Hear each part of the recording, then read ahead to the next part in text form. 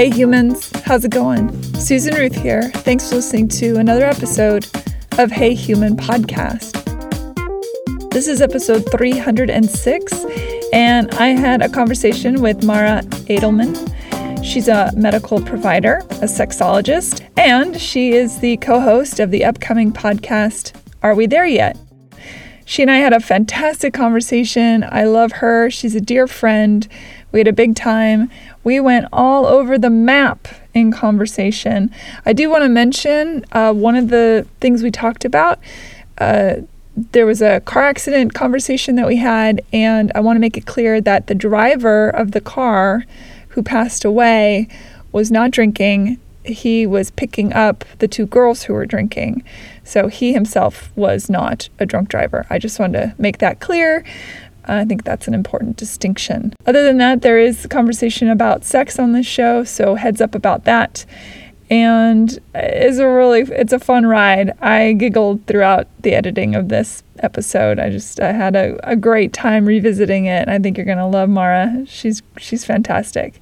I want to let everybody know that on Saturday, the 9th, I am going to be in Prestonburg, Kentucky for the Appalachian Arts and Entertainment Awards. I'm very excited. They've asked me to present the Best Original Song and to perform my song When I Sleep during their In Memoriam segment of the show. You can watch the red carpet event live on Saturday evening at facebook.com/theappyawards, TheAppyawards.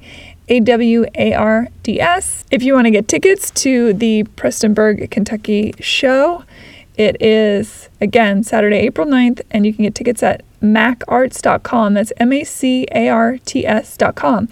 Now, if you aren't in the vicinity and can't get tickets or whatnot, yes, you can watch the red carpet live event that evening on the 9th, or once it's been recorded and all that, it's going to be shown on television, on cable television, I believe on one of the country music networks. So I'll get more information about that, but anyone will be able to see it, and I'll post it on my susanruth.com website so you can check it out. I also want to mention I was recently on the Unconventional Life podcast, episode 310. The episode is called Connecting Humans Through the Art of Storytelling, and you can find that on iTunes or wherever you get your podcasts. And shout out to Jules for having me on the show. It was a lot of fun. Okay, in other news, check out Hey Human Podcast on social media under Facebook and Instagram. You can check out my personal social media, Susan Ruthism, Facebook, Twitter, Instagram. You can email me, susan@heyhumanpodcast.com. Go to heyhumanpodcast.com and find the links page. Every episode has a pile of links that I've put together for you so you can do your deep diving from one spot. And it'll be lots of information about my guests and things we've talked about and all that good news. Old episodes of Hey Human are on heyhumanpodcast.com. iTunes and a couple of the other podcast hosts only allow for 300 episodes to show at a time. That doesn't mean the other episodes don't exist. You can still deep dive from the very beginning of the series by going to the official website, which again, heyhumanpodcast.com. Rate and review and subscribe to Hey Human on iTunes or wherever you get your podcasts.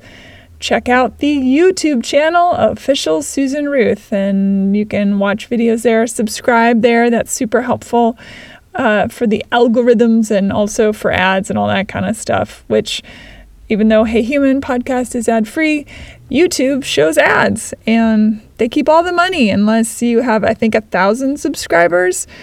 So let's beat them at their own game, shall we? Go to susanruth.com to check out all the other stuff about me, interviews, my art, my music, and sign up on the mailing list on that website. And speaking of music, if you dig it, go and find Susan Ruth on iTunes or Amazon Music or Spotify or wherever you like to listen to your music. Search for All I Ever Wanted Was Everything. That's my most recent album. And check that stuff out. If you'd like to help support Hey Human and keep it ad-free, check out the contribute button on heyhumanpodcast.com. Every bit helps and super supportive, and I appreciate it. So between that and rating and reviewing, it really does keep pushing momentum forward on the show. Okay, that's about it. I'm excited about this episode and for you to meet Mara. She's fantastic and it was a lot of fun. So without further ado, stay safe, be well, be kind, and thank you for listening. Here we go. Mara Edelman, welcome to Hey Human. Hello, Miss Susan. It is so good to see your pretty face. It's good to see you too. I'm really happy that you said yes to being on the show. It only took a couple times. Well, no, it took more than a couple times. So we met in such a wonderful happenstance moment. I was up north in California and I had found this yummy little breakfast place and it was packed the day that I went in and I wanted to sit outside because it was still COVID times. And the woman's like, oh, sorry, there's no seating outside. And this stranger with the two cutest dogs said, you can sit with me if you'd like. And it was you. Isn't that amazing? What made you do that? Honestly, it was like the numbers were coming down a little bit and I wanted to be outside and I totally got that you wanted to be outside. And you just seemed, there was just, I don't know, your presence. I was like, oh, she seems cool. You were holding a book with a hat on. And you said, oh, I love dogs. And I think the first thing I said to you is, are you vaccinated? And you're like, are you vaccinated? And then we had a nice breakfast together. It was amazing. And they had music outside. I think part of it is I just didn't want you to have to not get to sit outside where it seemed so cool because I had just put the dogs out there. Yeah. And I love your dogs. They were great. I think you came back outside and I don't remember who's who, but one of them was in my lap. And then I think we've talked like at least a couple times a week since then. Oh yeah. It's funny how you meet people sometimes and you're like, oh, there you are. I've known you my whole life. Yeah, that thing. I just call them the moments of serendipity. And they are actually my favorite moments in life. It's like the universe is saying, hey, you two should meet. Yeah. It's so great. Yeah. Oh, what a wonderful thing. Anyway, so yay. Thank you. Thank you for inviting me to sit with you for breakfast. It might have just changed lots of things, right? That's 100%. The universe is in charge. Absolutely. And I remember one of the people in the band was pretty cute. And we said that. And so we were talking about what it's like for women to just sort of be bold and go up and ask somebody for their number, give their number. And remember, we had that whole conversation. And then I think it's an interesting thing about finding that confidence to just go up to someone and say, you know what? I find you attractive. Here's my number. If you are interested, call me. But why is that so scary? It's so hard. But remember, I totally chickened out. So I went up there and gave him a tip in the thing and just kind of smiled at him and thought I can always find him on like social media later. But it was also weird times. We were just still kind of, I don't even remember what wave that was. We were kind of coming down from a wave. And I just was like, as a medical provider, I was just trying to keep it close to the vest still. Oh, absolutely. Okay, let's get into you, my dear. Where were you born? Where are you from? What was upbringing like? Oh, where was I? So I'm actually in my house right now in Santa Rosa, and I was born in Santa Rosa, but I have been gone for 28 years. I've only been back here for a year, and I'm so glad to be home. They say like you can't ever go back home, but it's true. Things are different, but you can always go back home. It feels like home here. And I was born in Santa Rosa, actually 47 years and 364 days ago, because tomorrow's my birthday. Woo. And it was an interesting birth. My mom went into labor 2 months early, and the doctors weren't that worried. 2 months is not too bad, even 48 years ago. But all of a sudden, my twin sister is born, and they didn't know she was having twins. And she had what's called an omphalocele, so almost like the stomach muscles and lining haven't closed around the intestines. And a lot of times there can be like a bag that kind of holds that in, but that had burst. And so not a hospital set up for that at all, especially 48 years ago. And she was getting revived and taken care of and eventually sent to UCSF to be in an incubator for 3 months. And all of a sudden, 15 minutes later, my mom's like, whoa, something's happening. And here I come. It was a lot. I was in an incubator in one hospital in Santa Rosa, my sister in the other, my parents trying to go back and forth. They said they had this old van and the electrical system kept failing on the bridge. Like, it just sounds pretty torturous way to have your first children, right? So I'm just glad my sister's okay. Did you have that twin bond with her the way so many twins do, where you have your own secret language and the knowing that they say happens? Not like that, like thing. We do. Sometimes we'll show up even to this day. It'll happen this weekend, I'm sure. We'll be wearing similar outfits. Or we like show up or the phone rings and I know it's going to be her.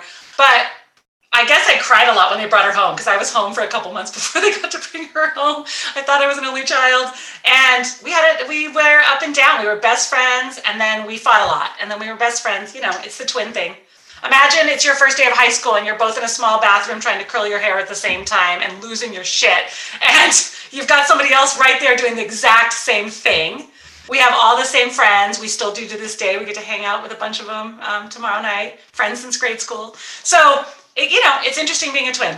Well, no, it's interesting to me that, you are twins. You spend 9.5, nearly 10 months or whatever it is together in utero.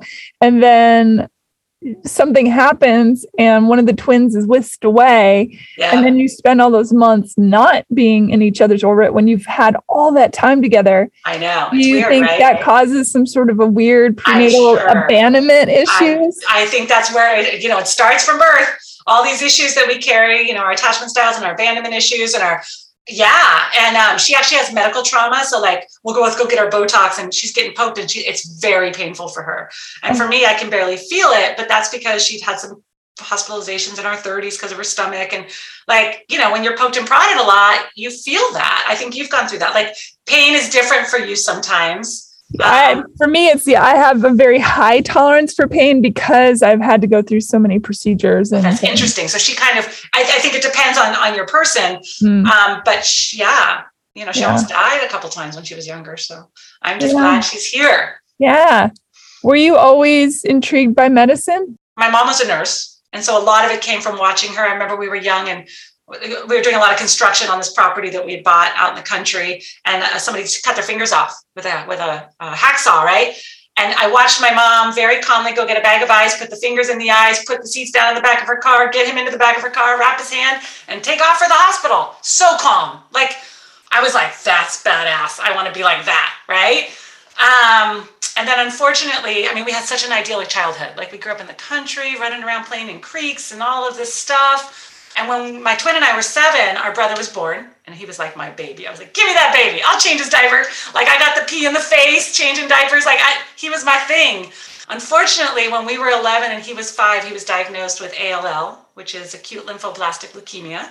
I still get choked up when I say it. It was really hard. We're 11 years old. And he was playing on a jungle gym and got his leg bruised. My mom kicked herself for so long that she ignored it for a week. His bruising wasn't quite healing right. So she takes him to the doctor a half hour from the house and they do some blood work. By the time she gets back home, they're like, you need to pack and you're going to UCSF. And I don't think they left for 6 months. It was brutal. So it still chokes me up. It's pretty, it's been lots of years, but it completely changed the trajectory of our childhood, right? Because my twin and I are 11 years old and my parents are at the hospital. And all of a sudden we went and lived with my friend Cindy, who is still best friend, and her parents. And they took good care of us. But it was hard. All of a sudden my family's gone and I wanted to see my brother. And so I think going back to the medicine piece, I went and stayed at the Ronald McDonald House near UCSF with my mom for a month or so, I think.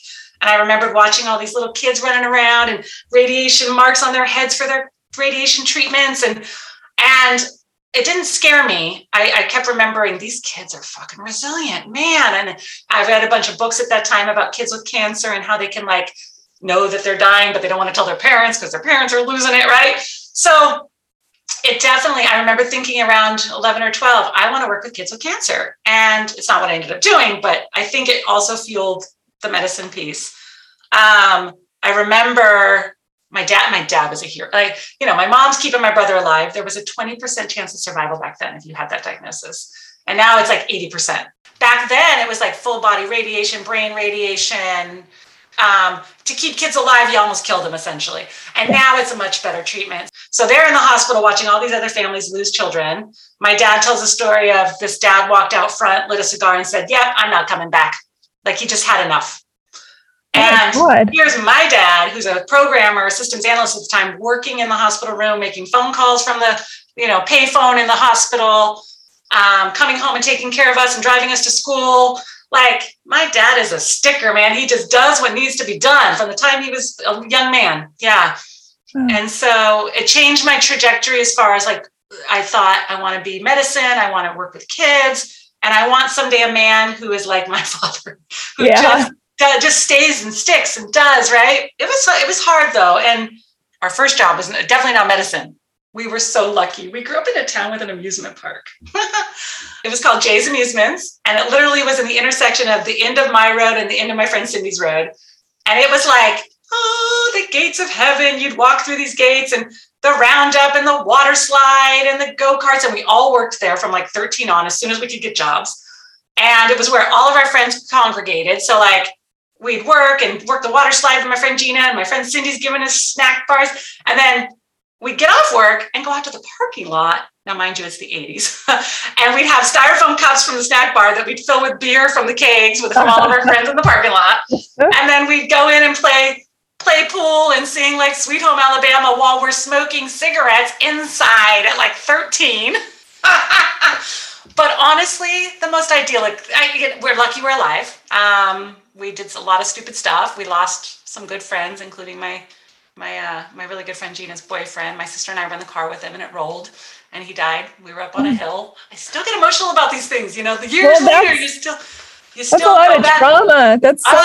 Total trauma. We were in the car. It took an hour probably for somebody to hear us screaming and drive down. This lady came and rescued us, and then the cops came, and it was our best friend's boyfriend, and he died. And it was, you have guilt. And at the same time, my parents, actually, I think by then, my brother was getting better. They were around more. I remember they were asleep and the cops said, go get your parents. Went upstairs, Mom. But as always, she's calm, cool, collected. Were you drinking when the car accident happened? We'd been drinking that night, and it was like 1 a.m, and he was like, I'll drive you guys home. And him and my friend were having, normal teenage dating issues. He's like, can we just drive and talk for a while? And we're like, sure. So we went up this long winding road where we used to go hang out on the top and have parties and hang with our friends. And it was like 2 days after Christmas, and he wanted to 4-wheel up this little hill. Well, it was icy. And so we went up, we slid, we rolled. None of us had our seatbelts on. He flew out and got crushed by the car. Oh. And we didn't know that at the time. It was super dark.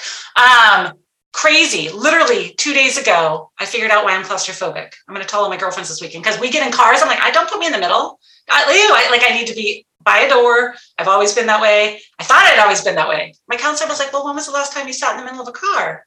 And I went, holy shit. I was in the middle. My sister was by the door and Wayne was there. And I remembered feeling trapped as the truck is like circling. Takes till I'm 48 to figure out stuff. But the aha moments, no matter what age you are pretty good, because then you understand stuff better, which is why I love medicine, because I get to help people understand. So going back to working at Jay's, fun times. And then I started working in preschools and daycares, family daycare at first, and then preschools. And I went, you know what? Maybe not medicine. Maybe I'll be a teacher. I would love to work with young kids. And so I did that for a long time. I was always boy crazy. So like having sex at like 13, thinking that was like the thing to do. But I also remembered getting ready for this talk. I have to ask my sister. There was some guy friend that we hung out with. I swear we were in a bath together at like 8 playing doctor, and maybe at like 10 on a chair, like making out. Boy crazy. From the time I was born to this day. Luckily, hormones are slowing down a little, so that's actually a blessing. I used to, Danny, my parents' friend's kid, Danny, he and I used to play hypnotist in the closet. What would you do?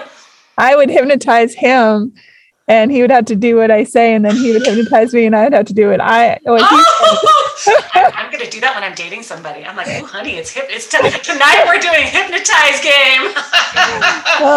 We were like 7 or 8 also. Yeah, really young. It's totally normal, right? So now in my adult job, I'm a physician assistant, and I tell parents all the time, like at 1, your child's probably going to walk.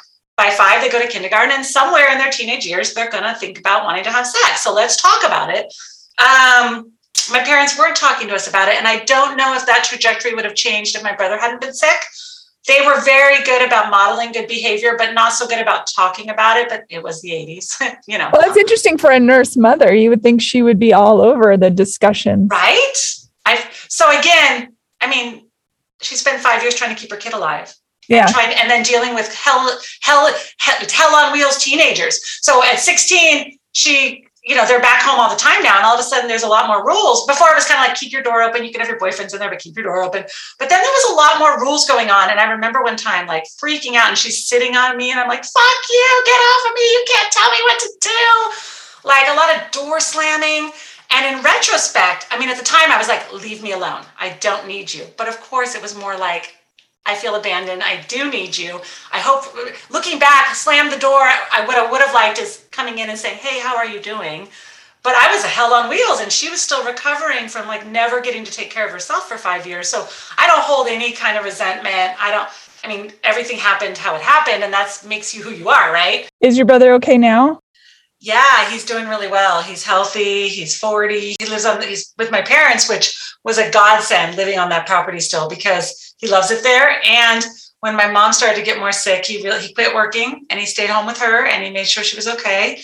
I had sold my house and bought a house, and the day I signed for this house, I signed her up for hospice, and it was just kind of it was a journey from there, about 6 months to a year, where my brother did everything from changing diapers and moving her around and bringing her food. And my 90-year-old dad was driven crazy by the TV and commercials. And because all of a sudden she's like, isn't that the car we're going to buy? And as she got more and more confused, but they were rock stars, both of them. And so, yeah. Did your mom have Alzheimer's? We don't know. She started having like physical stuff, probably heart failure, and you can just have cognitive deficits from all of that stuff. And it came on pretty quick. Although she was hiding some stuff, but she'd had a fall and anesthesia. Lots of things add up to that. Plus her 3 whiskeys a night that she said were only 2 for a long time. Whatever it was, it just, her brain was going. I can't help but laugh at her sometimes though. So I'm on the phone with her and she goes, that's the guy I saved from the car accident. And I said, who, Mom, what? I said, oh, are you talking about Tiger Woods? She's watching the news. And she goes, yeah, I pulled him out of his car. And she fully believed it. And it would have been something she would have done in her heyday, because that's something we all do as medical people, right? And she believed it. And so whatever it was, she actually was a little happier, a little less pain, and a little more fun, to be honest. So I'm glad I had that time with her. So it all worked out. I love that she truly believed she pulled Tiger Woods out of the car. 100%. She also believed she was going to buy the Acura on the TV, and seriously drove my dad crazy. He's 90 and blind, but he listens to books on tape, philosophy and history, and gets on his computer and does stocks. And instead he's listening to inane television and Grey's Anatomy. Did your dad have diabetes? Why did he go blind? He had a retinal detachment in his 30s, so he only had one eye. And then as he got older, glaucoma, cataracts, different surgeries. We all went to UCSF for the last Hail Mary, and he never got his vision back. But he's never complained once. He's a fucking trooper. I was like, if something happens to me, I'm going to be such a baby. I already know it. So full circle is what all this was. Is like, so I realized one day when my mom was still alive and we all kind of talked about it, I was like, wow, Mom, when you turned 40, Aaron got sick and you started taking care of my brother, right? And now he's turning 40 next year and he's taking care of you. And it was just like, I had like one of those whoa moments. And then she died well. Like we had a big party at the house, her birthday and other family's birthday. And, she's in the hospice bed and my twin got to come. And so we're all there and we're singing and doing stuff. And she goes, and me and my girlfriend, Cindy and Layla, were standing above her and she goes, shh. And she shushed us. And she had otherwise been super incoherent all day, which was hilarious. And then it was her birthday. And then a week later, my dad turned 90 and she died on his birthday at 3 a.m, which, again, it all just felt very like, at first we're like, what a kick in the ass, Mom. What's that about? It's his birthday. And then all of a sudden I was like, Dad, she just wanted you to rest. You've been killing yourself. Like he slept pretty much his whole birthday. And, it's horrible when people die, but watching the hospice experience and the nurses and how they were, and my mom who kept putting her hand out saying, Grandma, help, come get me. I just kept thinking, there's something else we cannot all see. And I had never been that close to it. So hospice nurses say it all the time. Every time somebody's on hospice, almost every time. You've talked about this on some of your podcasts. You know why? Yeah, I've interviewed a few hospice people and some people that have had near-death experiences too. And yeah, it's a pretty common thread. Yeah. So all I can do is believe that when it's my turn, my mom's hand will be there and then I'm okay. Which as a medical provider, I hate death. So it's pretty funny. Like, I don't want to see it. I don't want to hear, I want everybody to be whole and healthy. And death is like that final reminder that we have no control and our health is our most important priority, right? If we don't take care of our health, what is the point? Do you believe in God? I don't believe in God. We didn't grow up that way. I believe there's a universe and there's other things going on around us. And whatever God looks like, black woman, whatever anybody wants her to look like, or him, that's what they can look like. Yeah. I believe in like the pagan, like the trees and the birds and all, it's mystical more. Yeah. Wow. Yeah. Anyway, so it all came full circle. Oh, and I forgot to tell you, I have not told you this and I'm not making it up for this whole thing. My mom's name was Susan. Aw. And I had this weird moment, like she made sure we met because even though she hadn't passed away yet, the hospice nurse says there's sometimes more over there than they are here. And she'd been over there. And so maybe they can make things happen when they're over there. Who knows? I mean, definitely divine intervention. The series of events that had to happen in order for us to meet. Right. I just like to believe because that's the point. Otherwise and the fact that we hit it off so well instantaneously. Yeah, it was a no-brainer. Total no-brainer. Like it just works. It's like, now can you find me a guy like this, please? Like where it just kind of works because that would be fabulous. I think they're out there. They're out there. Yeah. And it all, again, universe will decide these things, right? Yeah. And then I have a half sister whose name is Ruth. So it's just really. Really? Yeah, it's crazy. So again, thank you, universe, for whatever. And at 18, I move out because I'm like, I'm not going to live at home anymore. And I have a boyfriend. So we move in together for a couple of years. And I did that stupid, like, cheat on him with an ex because I didn't want to be there. And I'm 20. And then I told him, of course, because the whole point was I wanted to blow up the relationship. I feel bad. Still sorry for that one. Only time I did that. Because we learned from how shitty this stuff feels, right? And then I'm single and I'm living alone and I meet this guy and he's got twin 7-year-olds and I'm like, they're so cute. So we move in together, buy a house, get engaged. I'm like playing mom, essentially. They're with us part-time and I'm driving him to school and helping him. And it wasn't really working. And then there was some abuse towards the end. And I was like, I got to go. It's time to go. But by then you're in love with the damn kids. Right. That's brutal. I think you had mentioned you'd done the thing. I've dated guys with kids and you do fall in love with the children. I've tried to stay in contact with all of them, but some are more receptive, I should say, than others. Others, it depends on their age groups. It does. If they were super young and you were with them for quite a while, they tend to still be interested in finding out what you're doing and letting you know what they're doing. And then if they were a little bit older, they've just sort of now they're doing their own lives and you were more of a blip, really. That's such a good way of putting it. We stay in touch on Facebook and I still talk to their mom sometimes. But I was 20. He also changed my life. So people come into your life for a reason. So he was a paramedic and I was going to be a teacher and I was taking all my, education, going to the JC. And I rode along with him on the ambulance and I was like, oh shit, I love this.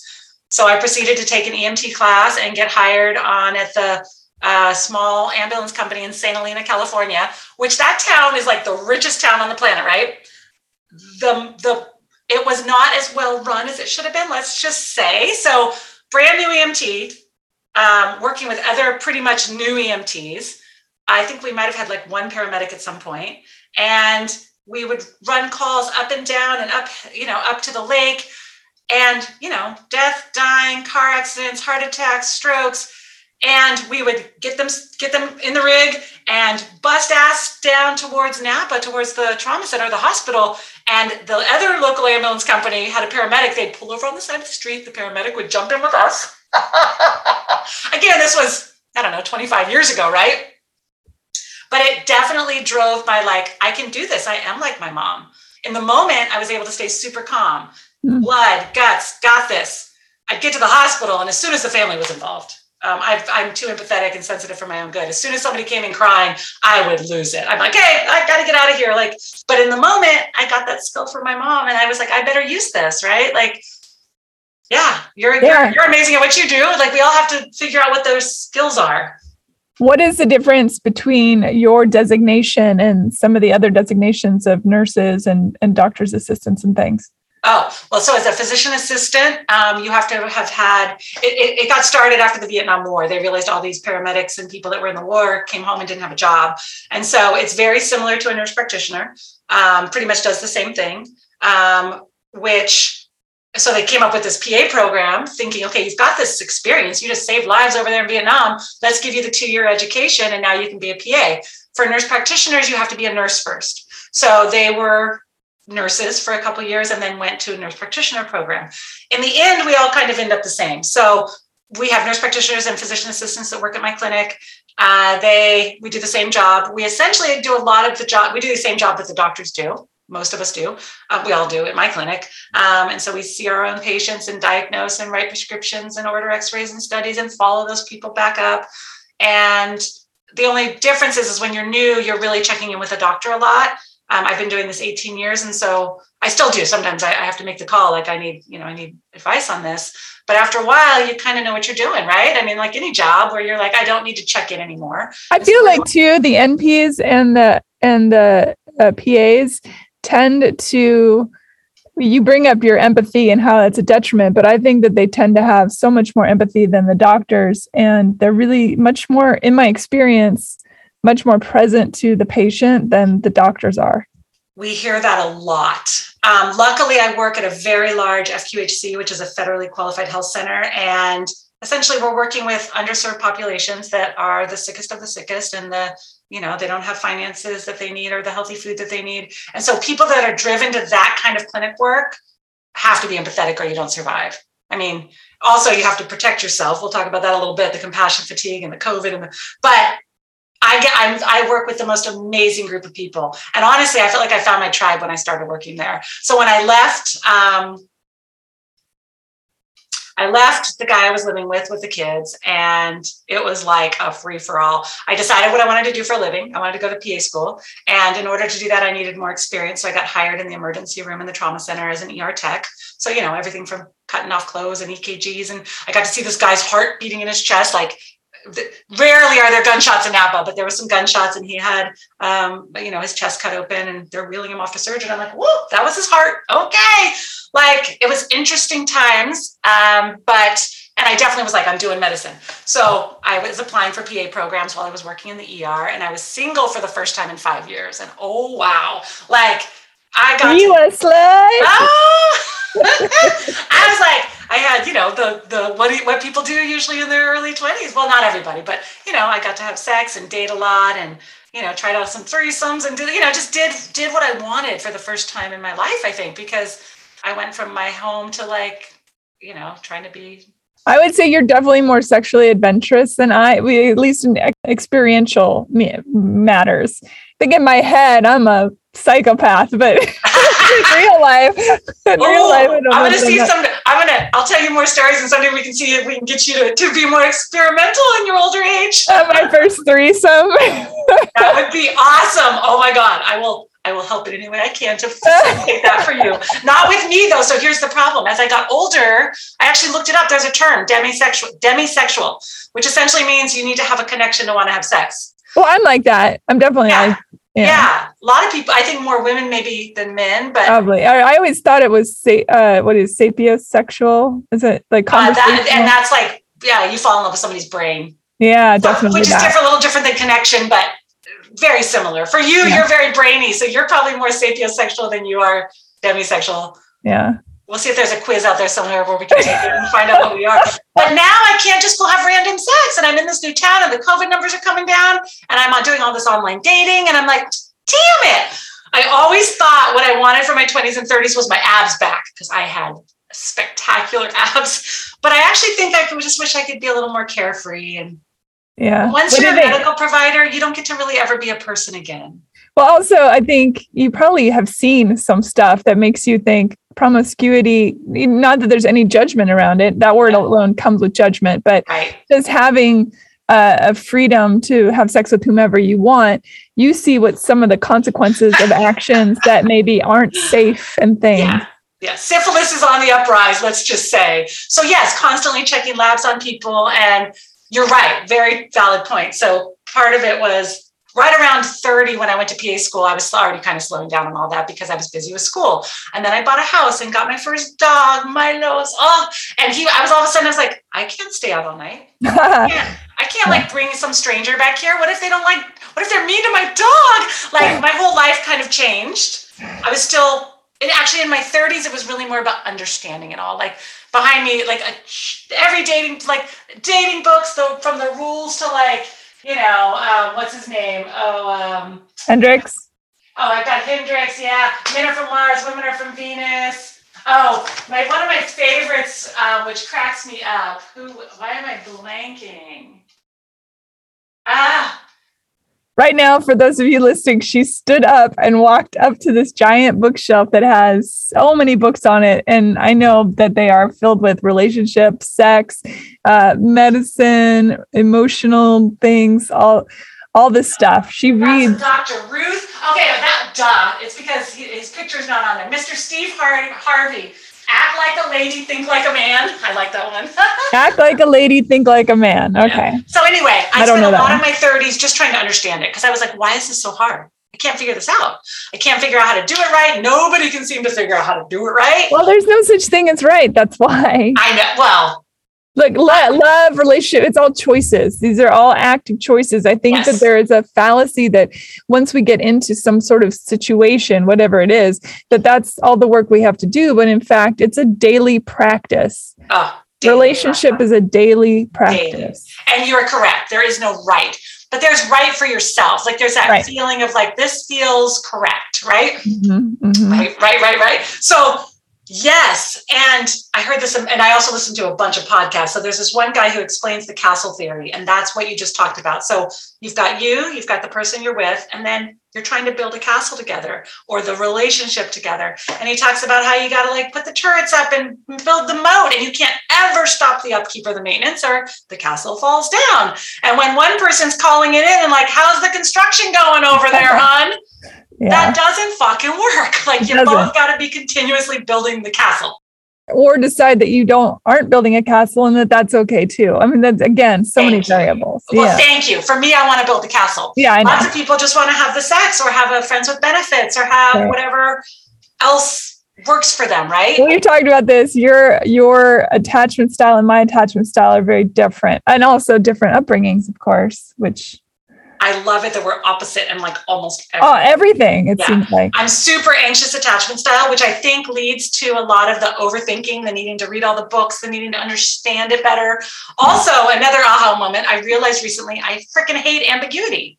Well, I spent 5 years of my life not knowing if what we were going to do that weekend as a family. We'd be sitting there and my brother would spike a high fever and it's back to the hospital.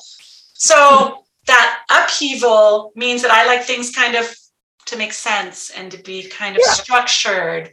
I would say that I don't like ambiguity either, but I'm very forthright. For me, in fact, I've been accused of being Spock-like because I see things as, I'm certainly live in a gray area about everything, but I call it radical honesty. And honestly, if everybody just practiced that. Although I'm not always perfect at it, as you know, because sometimes you just want to throw the phone across the room and be like, I'm not dealing with that. It's annoying and I'm done dealing with it. I've dealt with it so many times. You know? And that's valid, right? It's not about, I don't think, always having to have the conversations, but I think when you sit down to have them, you better be vulnerable. Yeah. Totally honest. Absolutely. And people have a really hard time with that. I was recently dating somebody who I actually met somebody in person and I really liked him. And it was like that feeling like your cells know each other from the minute I met him. And so, hanging out and it was going in the right direction. And of course I got a little anxious and he got a little avoidant and it kind of fell apart. But the bigger problem was I kept saying, well, tell me where you're coming from. talk to the radical honesty piece wasn't happening. And I was like, well, then this just doesn't work. Building a castle by myself, people, it doesn't work that way for me. I believe in vulnerability like that. I try my damnedest to be that way with all my relationships, with my friends, my family, lovers, whatever, what have you. Because it just at this point in our lives feels like a waste of time if you aren't like that. Yeah. And I get why people can't do it. I understand that completely. But for me, what works is saying, I'm even okay with saying, I don't know what I'm feeling. And that's a valid thing too. I'm totally okay with that, with the caveat of, but I'm going to go try and figure it out and then we'll have a conversation. Right. Like you can't just leave it on. You can't just or figuring it out means if you want to stick around while I'm trying to figure it out, that's okay too. But I just mean go away for a minute in your own head and figure it out. Yeah. I know. So on that note, that led me to all of this led me to taking a sexology program. So I'm working in the clinic. I'm at year like 10, maybe, working at my clinic. And I started having neck problems. And it was really bad, like constant migraines, losing days of work, going into work and having to get like a shot of Toradol, which is like extra strength Advil from my medical assistant, laying down on the patient bed, going to puke and being like, okay, I got this. I'll see 22 patients today.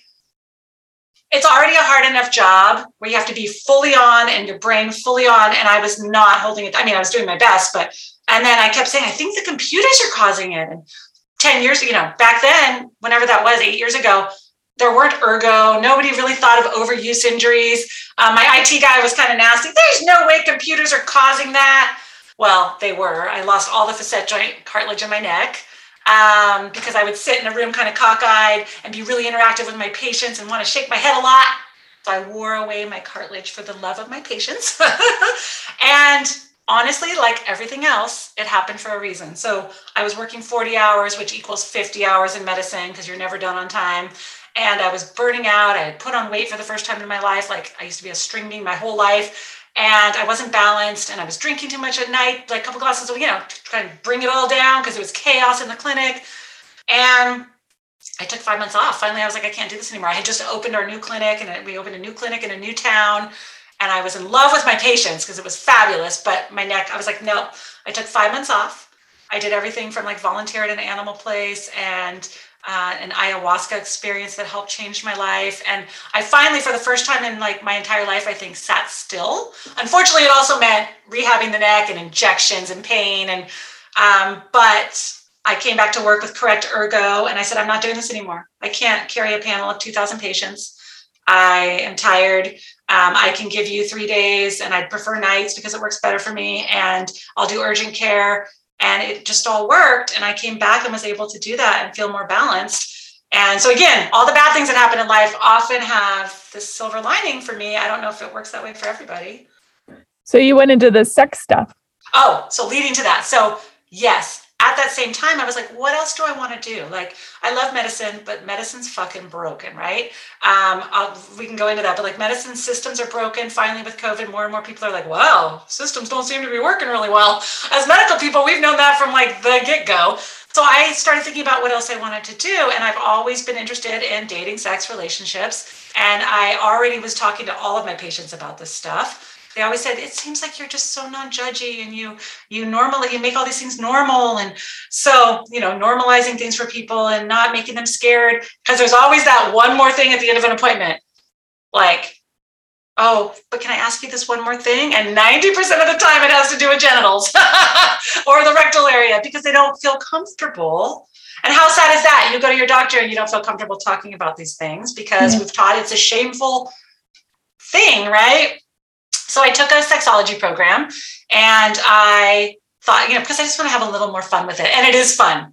My favorite story, I had this couple in their like 50s, Hispanic couple. So in Spanish, in 40 minutes on Zoom together, we were able to figure out what was wrong. They're like, she doesn't want to have sex with me anymore. They've been together for years, right? And they're sitting next to each other, kind of poopy. You can just tell not really liking each other in the moment. And by the time we were done, they're elbowing each other and winking and smiling. And I could figure it out right away. He's like, he lost his job and he's home all the time and he's driving her fucking crazy. Of course she doesn't want to have sex with him. I was like, hon, maybe you need to go find your friends and get back to work part-time. And she'll be probably more open to like wanting your advances again. But you're kind of like all over her. Of course, I said it in a very professional, nice way. And by the time we were done, they were so happy. And I thought, and you did this in Spanish, correct? Aren't you multilingual? Yeah, Spanish. Yeah. It's still hard. Some days I'm like, my Spanish brain doesn't want to turn on as well as it should. But yeah, I learned Spanish and pretty much in the clinic. I spent 3 weeks in Costa Rica. I got to go live with a family and do an immersion program, which really helped. Yeah. But learning other languages as you're older, not so easy. So I'm very happy that I get to do it. Because the other providers will send me patients with questions about erectile dysfunction and libido issues and sexual incompatibilities. And so for me, it breaks up the other parts because I love what I do, but it's not fucking easy. Again, medicine's broken. The finances are not enough to mean that the providers can see less patients, which means the patients get enough care. It's like this broken circle of doom. And as providers, we just want to try our hardest. What happens when you have to deliver some pretty intense news to a young person who, I mean, especially somebody that has a parent with them or something, where does that fall? Like you have to deliver STD news or pregnancy. We're a little bit manipulative as medical people. Three stories just popped into my head. One of a lady was getting there for her pap smear, and she was going through domestic violence, and we all knew it. It was in her chart, and she was in there for her pap smear. And I said, "Do you want help?" And she said, "Yeah." And her husband wanted to come in with her, and we're like, "No, you need to stay in the lobby. This is only for women," kind of thing, right? And we snuck her up the back stairs to news, which was Napa Emergency Women's Services, and kept telling him that we were running behind. And she got the help she needed. She was able to get in contact with them and figure out a plan. And so we're constantly manipulating things for the good of everybody. So we often keep parents out of the room with teenagers, and I've passed samples of birth control while the mom's running to the bathroom. I mean, we have to do these things because we're trying to do what's best for the patient, right? You probably just blew some brains right there with passing birth control to teens. I'm sure there's people listening going, what? 12 years old, you are allowed to go to any teenagers that might be listening to us to any clinic, and it's completely confidential, and your parents do not need to find out about it. The goal is to keep people from getting pregnant, to keep them from not having babies until they're ready, right? Again, I look back, I'm like, damn lucky I didn't get pregnant or get STDs. Like my friend Gina drugged me to get birth control at like 15, where her sister had gone and they knew it was confidential. I feel like now more and more kids kind of know this. I had a 12-year-old, and she was there because she had nausea and vomiting. So of course we sent her to leave a pee. And her dad's like, I'll stay outside. He was a field worker, Spanish speaking only. Mom had died. So just them. And she's in the room with me, and I go and I look, and the pregnancy test is positive. And I just, still gets to me. I'm like, she's fucking 12 and she doesn't have her mom. And so, you pull it together and you go in there. And I said, your test came back positive. And she burst into tears. I can't even take care of my cat. I only had sex once in a hot tub.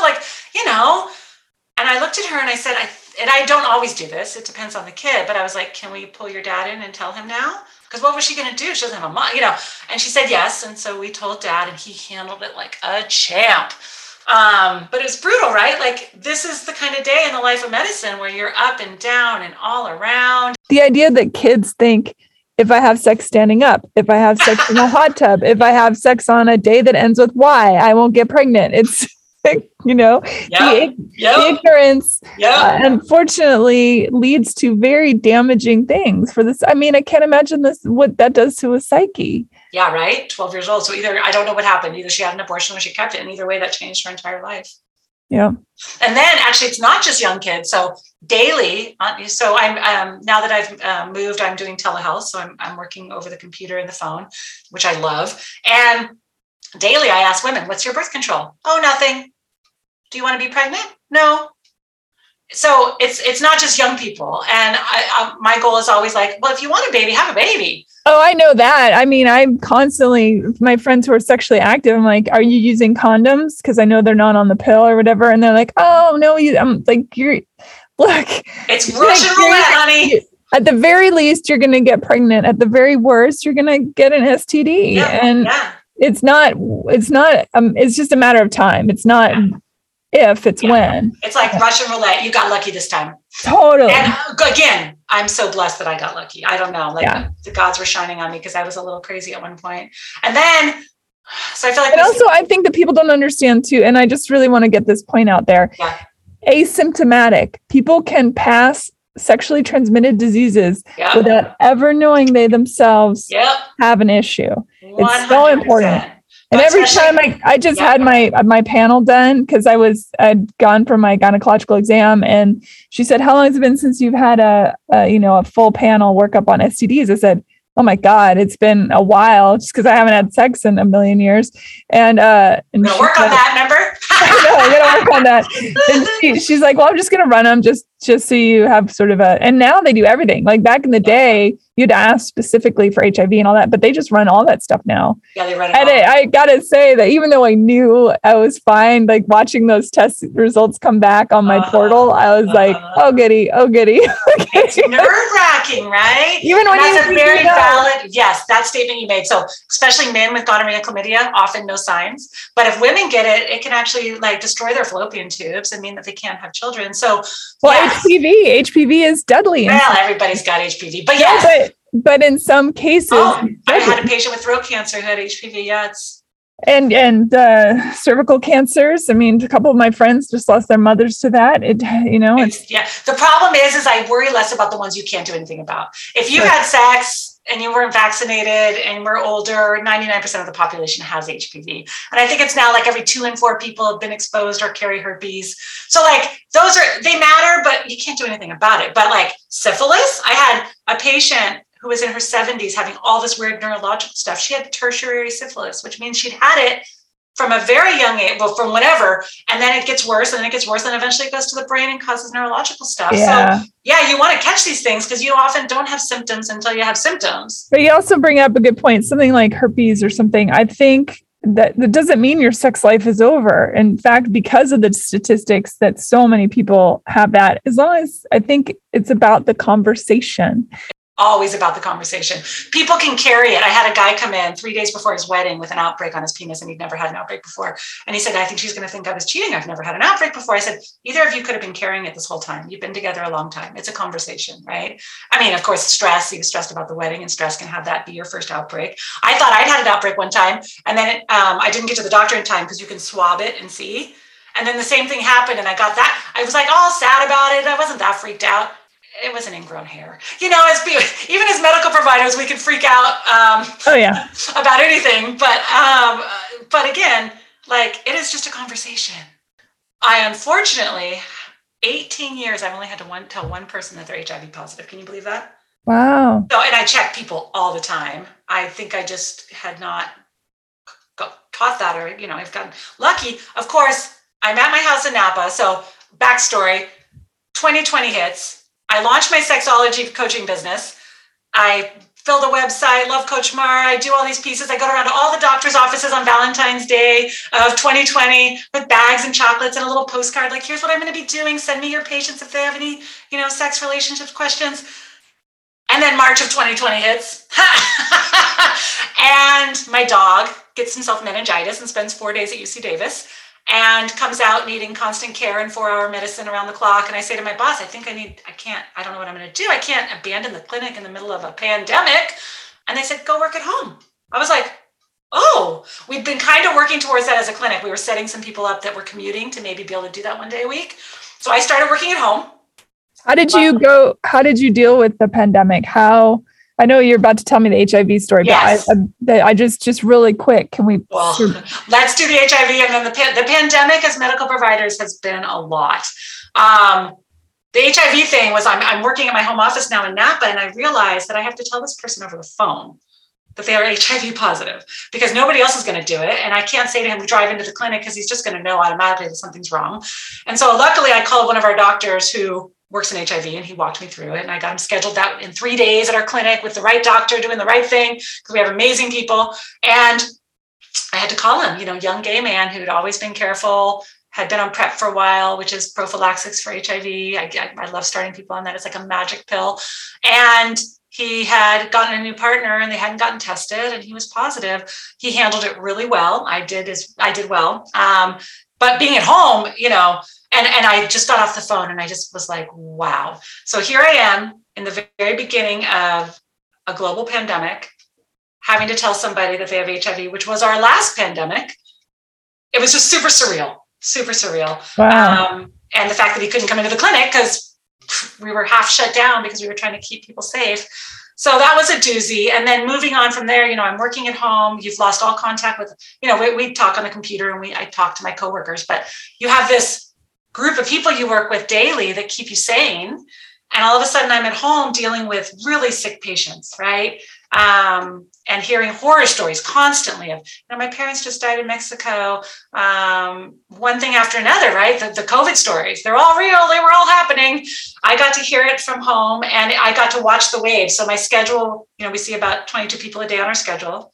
If we're lucky, not for the clinic and finances, but for our sanity, we'll have a couple no-shows. So anywhere from 18 to 22 patients. And when the waves would go up, all those patients would be sick.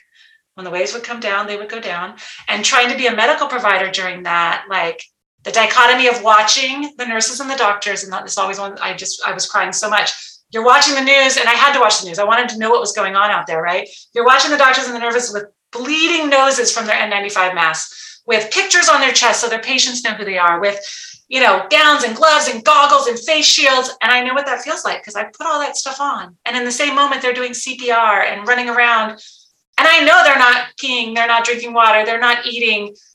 And I would look in their eyes and I was like, oh my God, they're not okay, right? The medical providers, they were just not okay. It's actually the same look that those Ukrainian moms have on their faces right now. That look in the eyes of, there's no control, we are screwed, this is not okay.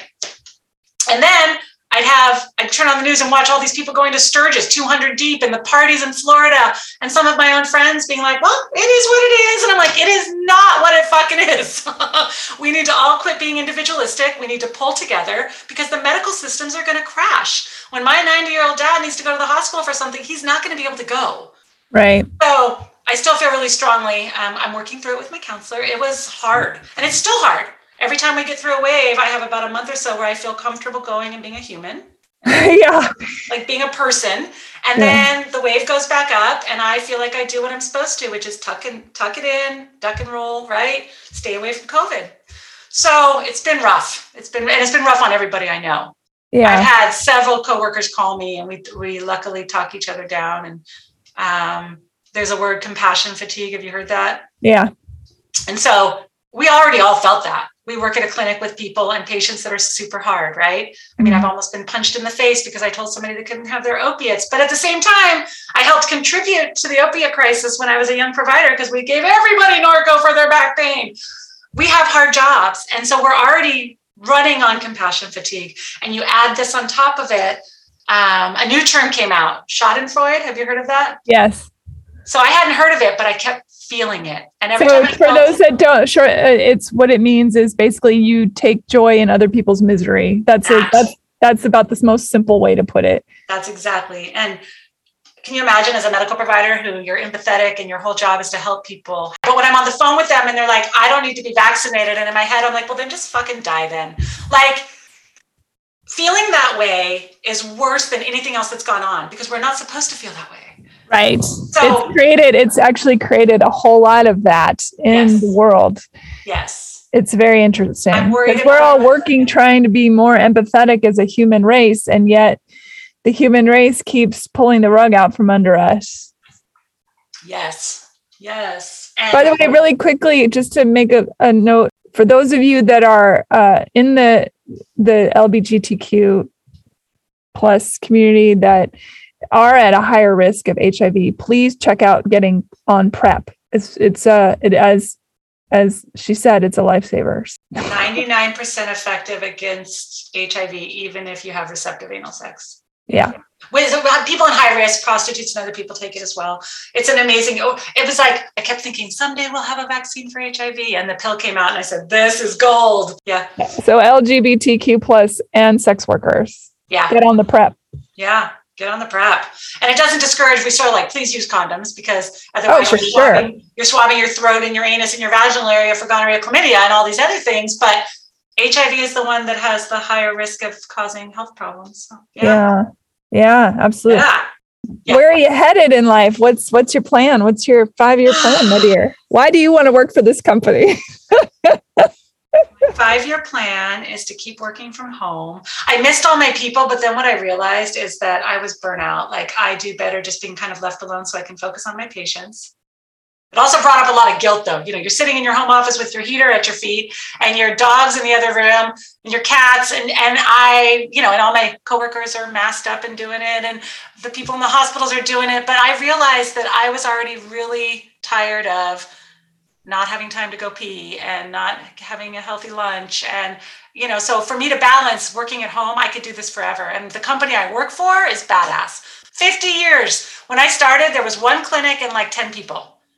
In 1974, they had like 3 people. One of them is still with the company. They just put a whole thing on her about Women's History Month. She was the receptionist, and now she's been in charge of finances forever. 40 years at the company. I've been there 18 years, and it's not perfect. There has been some seriously bad times where management and we went computerized. That changed the whole dynamic of medicine. But it's an amazing place with amazing people who just all really want to take good care of people.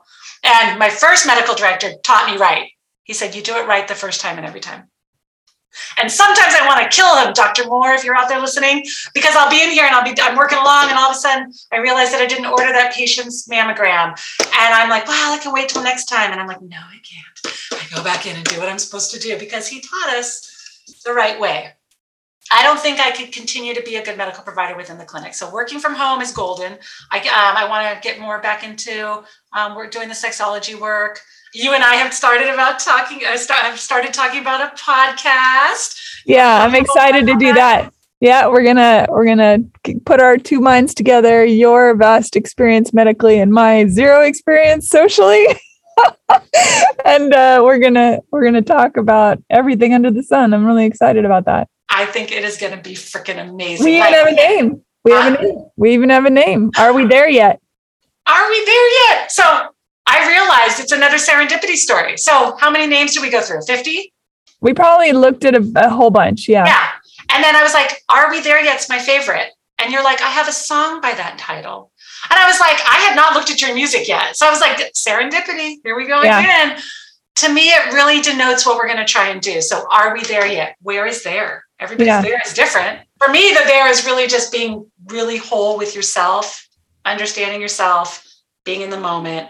And if everybody figured out their love languages and attachment styles and triggers and sexual likes and dislikes and sexual orientation, if you know yourself, you're going to meet the right person and you'll be authentic. And if they know themselves, it's going to work easier, right? So helping teaching people do all this is going to be like, it's going to be fun. Yeah, I'm really excited. So the Are We There Yet podcast, and we're aiming for May. Yes, we're aiming for May. I'm excited to get started. I think, and I like what we were saying, which was essentially our bio or our mission statement. 2 humans having the real conversations and raising the questions that we all have about where the there really is when it comes to dating, relationships, and sex. Yeah, I love it. Yeah, it all just fell into place because you and I were meant to meet, honey. And you and I are so different. I think it's going to be an extraordinary conversation. And of course, we'll have guests and things like that. So everyone, you heard it here first. So exciting. Super exciting about it. I think you do not have experience, honey. Our experiences are very different, which I think is like, I was being facetious. But yes, you have your own vast experiences and you're much more philosophical. And I mean, you've interviewed everybody across the board from religion so you're constantly able to throw in the pieces that I don't have. Chris, for me, it's medicine, sexologist, person. So honestly, for the next 5 years, I just want to be a person. It's really hard to be a person and a medical provider, especially during a pandemic. So I'm trying to have fun and revisit all my old stomping grounds. I grew up in Guerneville, California. I go there as often as possible. It is the coolest little town. It is a river town, and it was a logging town eventually. So super eclectic. You've got the old school rednecks and loggers, and the gay community came in and started businesses. And so a huge gay population, it's still got tie-dye. You can buy tie-dye shirts. Families bring their families all the time to come like canoe up and down the I river. love Northern California. It's that Northern California is an adventure in general. There's so much to see. Sebastopol, where we met, is so cool. Yeah. I'm going to keep just exploring. That's on my front. What about you? What's your 5-year plan? Keep moving forward as a human to try and figure out what I'm doing here, why I'm here, and finding my center and helping other people do the same. I think I always say I belong to the world, and that for me, it's not really about me. It's about figuring out everybody else and how to help them. It sounds so weird, but it's like as I learn things and I open up other people to learning things, we're all heading toward I don't know how to put it. Essentially, you were born to be a teacher as well. We were both. Yeah, I mean, I think so. Yeah. My numerology says I'm a teacher. See? I'm a 9. But yeah, I think you're right. I think that I enjoy a lot of knowledge. That is my thing. So I know a little bit about a lot of stuff, but I also know that I don't know anything. So it's a good place to be, a curious mind. And I love it because you and I we have such different ways of looking at things, but we both, I feel, have very similar personality traits in that we're loving and empathetic, and we want to help people and help ourselves as well. Yeah, all of the above. Yeah. And it is going to be fun because we're so different. Like one of us is multi-orgasmic at times. One of us struggles with that. Like everything, sex early, sex later, like everything is different. We're going to have such fun conversations. I can't wait. Everyone right now is like, which one? We'll leave that one for when we talk about the big O. That's right. Now we've left a cliffhanger for people to know. I didn't even realize I was cliffhanging it. See, you're good. And Miss Susan here, you are amazing because you're going to teach me all about the podcasting and the technical and my least favorite part when I launched my coaching business. So actually, again, COVID came along and it happened for a reason is I don't love the social media. I don't love being on a computer after 30 Nobody does. Yeah. For me though, after 30 hours on a computer with patients, I'm like done with the computer, done. Like it makes me physically sick sometimes. I need to go outside and see trees and water. And so the fact that you have that skill is amazing. Well, I wouldn't go so far as to call it a skill, but I certainly have practice. It's been, if you listen to Hey Human at the beginning of Hey Human, it was. I'm going to go back and listen to your first one. I should have done that. The sound quality is not great, but I learned as I went, and it's still not perfect. I mean, I'm sitting inside my clothing closet because I don't have another space right now that is so great for absorbing sound, and sound is everything on a podcast. I know. I just ordered my microphone, so that'll be fun. Yay. We'll have better sound next time we talk. Well, I love you so much. Thank you. Tell people how to find you. I love you to pieces. You can find me at email, lovecoachmara@gmail. And I have a website that I haven't touched in a while, lovecoachmara.com. And you can find me on Instagram and Facebook at lovecoachmara. But again, I just haven't been, it's been several years since I've 2 years? Yeah. A couple of years since I put energy into it. And now we're going in this direction, which again, a serendipity. I wanted to work on this and put this information out into the world. And what better way than to just talk with you and do it? Yeah. I love it. And just a clarification, it's not email Love Coach Mara. It's your email is lovecoachmara@gmail.com. Yes. Thank you for clarifying. You're welcome. Yes. I love you. I hope you have a fabulous day. Thank you for listening, everybody. Bye. Take care, everyone. Rate, review, and subscribe to Hey Human on iTunes or wherever you get your podcasts. Thanks. Bye.